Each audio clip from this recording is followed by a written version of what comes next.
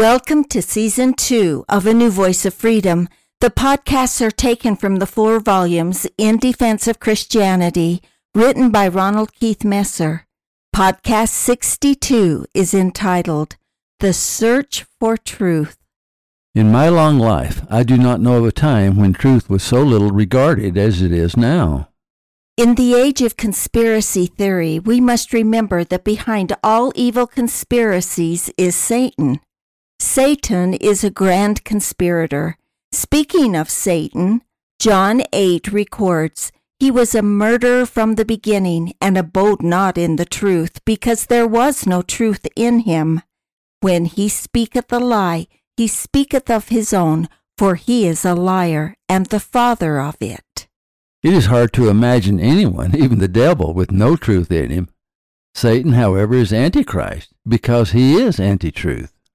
Among his many names, Satan is called the father of lies. Speaking of the last days, Paul writes to Timothy, Now the Spirit speaketh expressly, that in the latter times some shall depart from the faith, giving heed to seducing spirits and doctrines of devils, speaking lies in hypocrisy, having their conscience seared with a hot iron.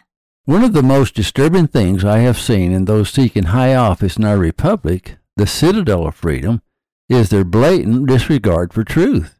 It is only the truth that makes us free. All lies are an enemy to freedom. Shakespeare's Falstaff, who lived by lying, laments, Lord, Lord, how this world is given to lying. The hypocrisy of Falstaff is evident in the hypocrisy of our modern-day politicians. It is common for Shakespeare's villains, buffoons, and hypocrites to express profound truths.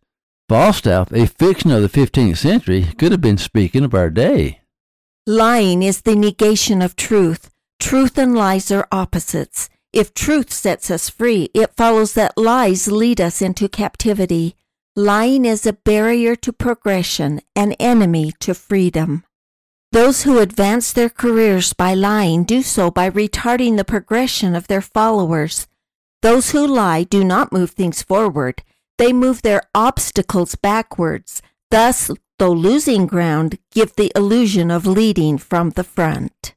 But there is no difference between leaders in high office who lie and editors and writers promoting their own agenda, who falsely report the news, who accuse those whom they hate of lying merely to smear their reputation, or who distort the truth in order to catch others in a lie. Both are traitors to freedom. A lie, like cancer, must be removed before it has a chance to spread.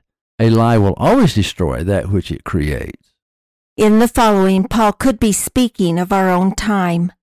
If any man teach otherwise, and consent not to wholesome words, even the words of our Lord Jesus Christ, and to the doctrine which is according to godliness, he is proud, knowing nothing, but doting about questions and strifes of words, whereof cometh envy, strife, railings, evil surmisings, perverse disputings of men of corrupt minds, and destitute of the truth, supposing that gain is godliness.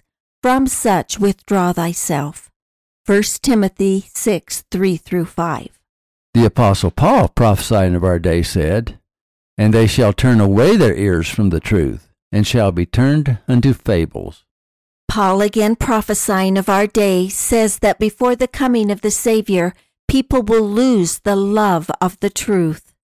Even him, whose coming is after the working of Satan with all power and signs and lying wonders, and with all deceivableness and unrighteousness in them that perish, because they receive not the love of the truth, that they might be saved.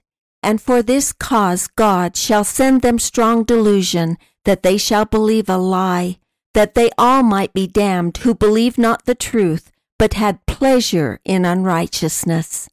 If the liberty of this nation is to be saved, Christians must stand fast and hold the traditions which ye have been taught. Jeremiah, speaking of the house of Israel who is about to lose its freedom, said, And they bend their tongues like their bow for lies, but they are not valiant for the truth upon the earth. For they proceed from evil to evil, and they know not me, saith the Lord. Jeremiah 9:3. If we as Christians are to preserve our freedom, we must not only be valiant for the truth in ourselves, but we must also demand truth from our leaders or remove them from office. Freedom cannot endure in a climate of lies.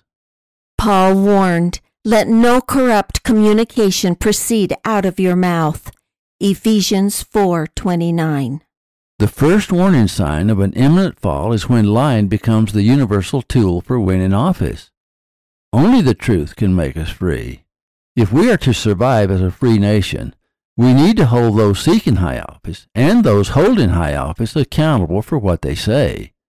We must also hold all business and media to the same high standards as well as ourselves. Lying is the highest form of treason. We are beginning to see the roots of the same behavior in the highest leaders of our government today, but we refuse to see the signs. The press was once upon a time America's watchdog, and freedom of the press was as important as the army.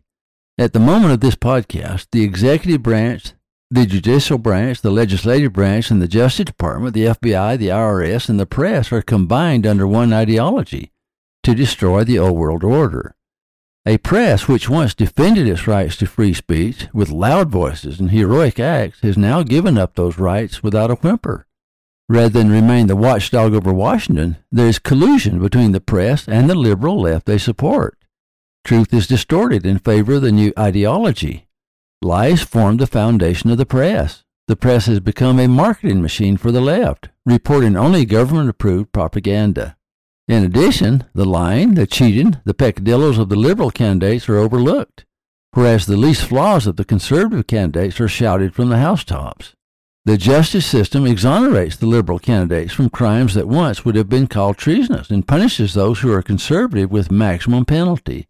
Secret emails show the contempt the left has for Christianity and for the rule of law in America.